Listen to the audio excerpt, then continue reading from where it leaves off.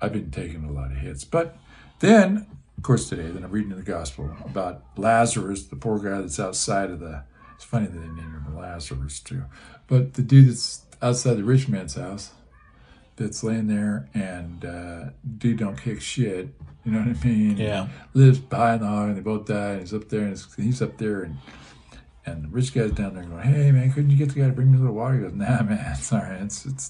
That's done, man. you forgot it. And says, it wasn't that he, and the sermon trip part, where the priest is breaking that down. He's like saying, it wasn't that because he didn't do anything bad to the guy. He just ignored him. He didn't do anything good for him. And that's why the guy ended up in torment. Where this guy says, hey, the other guy's up there right next to Abraham's like talking for him. And said, no, we got, But anyway, it shows us in this life, oftentimes, curses are blessings, and blessings are curses. Because being a rich, famous, dude, and like has its douchebag. Yeah, you know what I mean. Nothing worse than being a rich douchebag. Most of them are. They can afford to be assholes. Most of the rich people I got. I mean, when I had dough, I got kinky. I was smoking way too much cocaine because I could afford it. You know what I mean? If I wouldn't have had that much money, I wouldn't have smoked near that much cocaine. Right? I would have had the moderation of no cents, like no dollars and cents, right? Because that's the only cents I got. The only cents that I have, because I had plenty of dollars, so I smoked it, right? And smoked up a fucking fortune that my kids could have gone to college behind and stuff. I mean, that kind of stuff. I mean, come on, let's. I mean, I really fucked up hard, man. Smoked up a fortune, but at the same token, everybody was partying and they were all stealing and doing it worse than me. So I finally just. Fuck it, man. At least I'm going to have some fun, too. That was my downfall. Right. That's what the attitude was. Yeah. So you went through that time, though, and you're, like you said, maybe. Yeah. We'll see. We'll see. But at any rate, yeah. I think there's all points in some kind of, in a man's life where they don't do the best things, or make the right choices. Well, I did, you hope you do, but sometimes, you just get, I had a bad attitude. I mean, I did get a bad. I mean, myself. Yeah. It's. Well, you were smoking cocaine, so that just pisses you off. Well, I got to where it was that total escape that I was able to totally rationalize the total escape of that. I mean, I was trying to tell you. I just was saying, hey, you know what?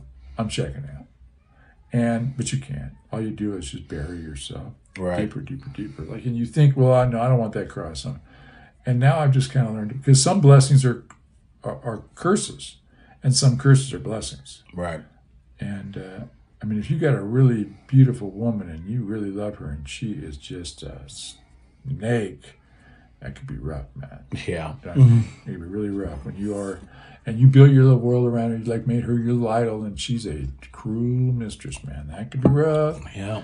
Drugs, having a drug problem. Yeah. That could be rough.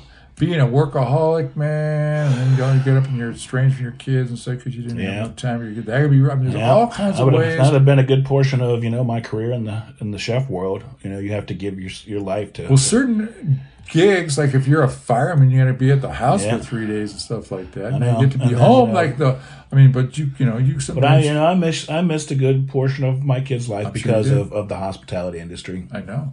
Because when you had to work. Yeah. I mean, they want you in the morning when the kids are at school and shit. That's when you're like, it's like you got to work on Sundays. You got to work on the holidays. And you're there till 11, 12 o'clock at night. You always got to be fucking working at dinner time, man. You can't have no family dinner. I mean, I know.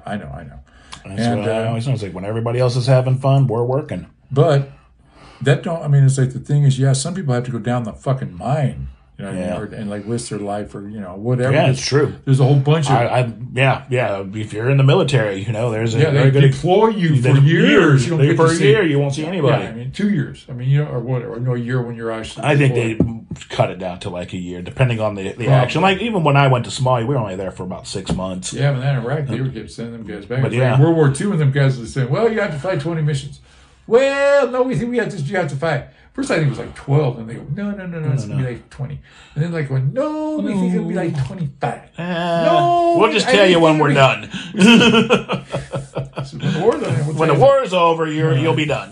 Dudes that come in after about 35 missions say, well, you can like send, I ain't going. So it's tough. But yeah, I mean, people do dangerous jobs every day for sure. Yeah. I mean or ones that take them away. I heard somebody say, I forget who it was, but they're like, it was Mike Rowe. And he goes, you always hear people saying safety first. He goes, there's tons of guys who are safety third, because they know what it takes to get the job done. And they're willing to take that risk, to go out there and do it. And then I'm like, that's a good point, Mike. Well, sometimes as far as the COVID. No. He's just talking about like dangerous jobs. Well, yeah, his time going through dirty jobs and stuff. He goes, guys who just go out there and get in it. Yeah, and they know that it's dangerous. Yeah, well, it's dangerous, but the thing is, when you're good at your job, you cut the risk way the heck. I mean, it's like it ain't dangerous to me. You know what I mean? To go.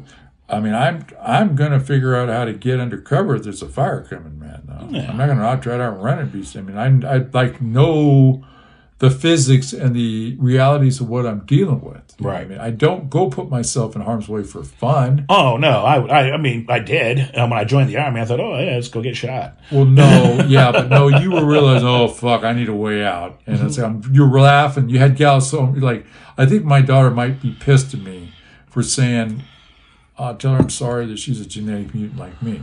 Now, girls and my daughters, sometimes I gotta walk on eggshells, because that right there, trying to have gallows humor like I do. Yeah. Try to, I'm gonna like try to, you know what I mean? Because it's like the last thing in the world, and I prayed my butt off that my daughter and my granddaughters didn't get this shit laid up on them, man, and they did. Yeah. And no was a perfectly answer to those prayers, you know what I mean? And sometimes that's the stuff. Sometimes we kind of like go, it's like okay, but then you realize, wait a minute. But it's better they curses that are blessings, right? Yeah. And it's like, here's one of the deals where most of the people that got it real easy and good and they're assholes. Man, these guys are going to have to struggle, and they're going to appreciate life, and maybe she's going to have to, but she's going to have to maybe get her bucket list and have kids early and all that. I mean, it's kind of like, but and you, oh man, but it's right. It's annoying, man. I mean, I'm sorry. On the other hand, it's like, it's incredibly disappointing from Kristen, I've come to realize that my life ain't about my preferences. I'm like more on because like Jesus sitting there saying, hey, yeah, dude, because they don't even give the rich dude the name. He goes, yeah, good things, man. Everything went your way, man. He says, show life, man. He says, this guy got nothing good. So now you're in tournament and he's doing good.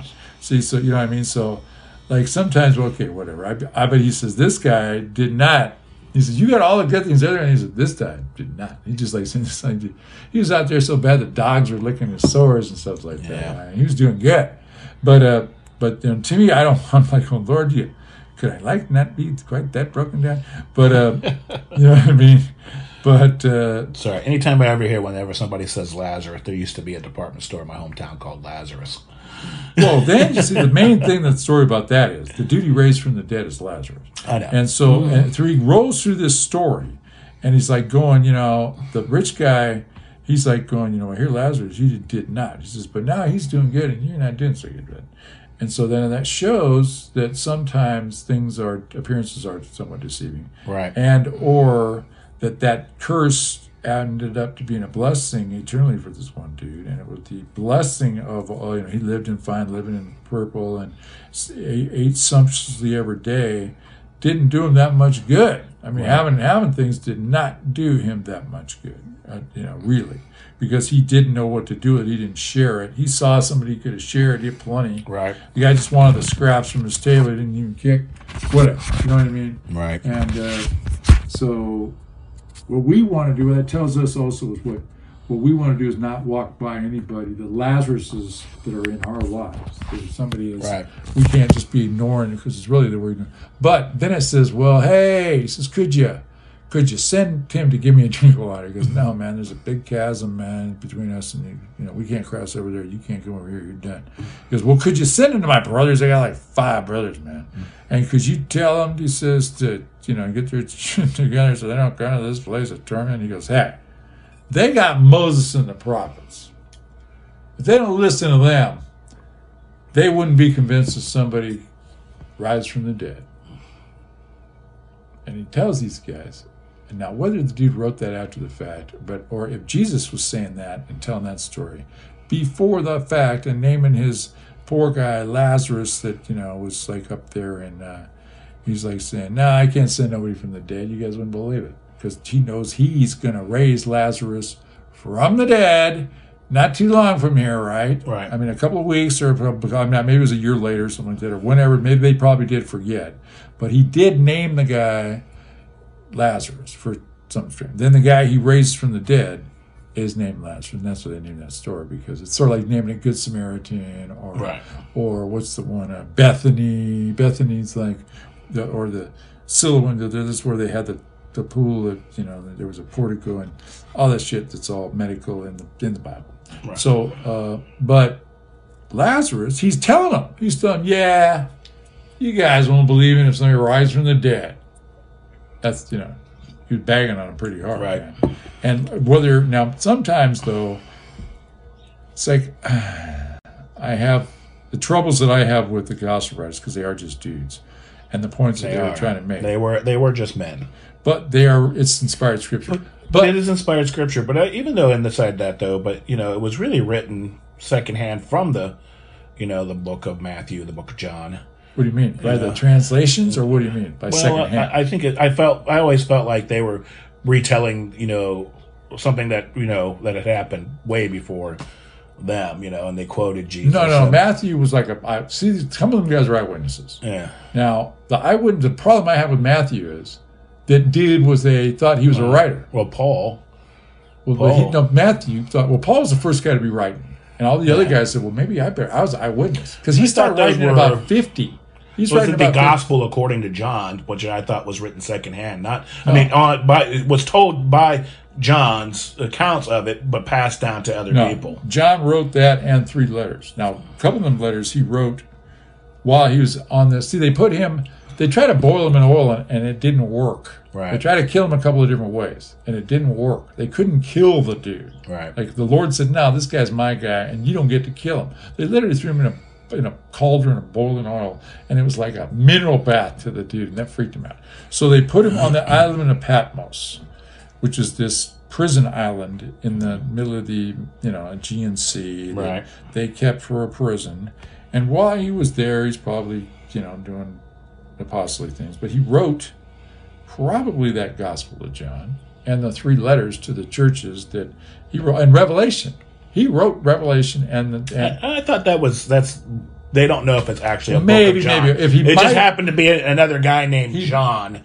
They felt like no. I don't know. See now, all these scripture scholar guys are trying to get up in there and make it all. They're trying to make it be fake news. But they were finding but the Dead Sea Scrolls proved a lot of that too. Straight up, no, the Dead Sea Scrolls backed because the Dead Sea Scrolls is just Old Testament stuff. Yeah. But all the Old Testament ones that they got that they needed to have for translations, right? You know what I mean? Like to see if they were on the right track with their versions were completely right on. For the ones they had for our New Old Testament. But then we have the Apocrypha, which is like Maccabees and Tobit, and all the ones that the Protestants don't got. Because the Jews don't got it either. Because the Pharisees were one, they believed in spirits and angels, but the Sadducees didn't. And when they put that together, they were all these guys that when they put together the Sadducees, what they believe is only the first 5 books, nothing else. Right up to you get to Joshua and like Exodus, the last one they even believe in. Right. You know what I mean? They don't study no other laws, but they totally and the Psalms were just songs. Well, they're songs, but they use them in their liturgies and their rituals. But as far as their teachings and all their writing and all their laws, because they're kind of back because they don't believe in no afterlife. Whereas like Ben Shapiro believes in spirits, and he may be like a Pharisee. He's an Orthodox Jew. Now I'm not sure. And I think they're. Yeah, but anyway, the Jews are different. But anyway, them gospel writers. The problem I have with Matthew is he doubles everything up. Yeah. He doubles everything up for emphasis, which makes it not You know what I mean? It's like you have to be doing. Why doesn't this agree with the other accounts where it's the one blind guy going in Jericho Right. and every other one? It's two demoniacs in the tombs that Right. you're going to want to run. Matthew. I mean, Matthew's like He's a Matthew. one-upper. And And he was a one-upper. He was a one-upper. He won the first one. Mark writes the first one. It's real short and sweet. Yeah. Then you had Matthew. Now then Luke comes along. He's a disciple of Paul's. Right. And Paul's writing all this stuff. He goes, well, man, he goes back and hangs with the Blessed Virgin Mary before she dies.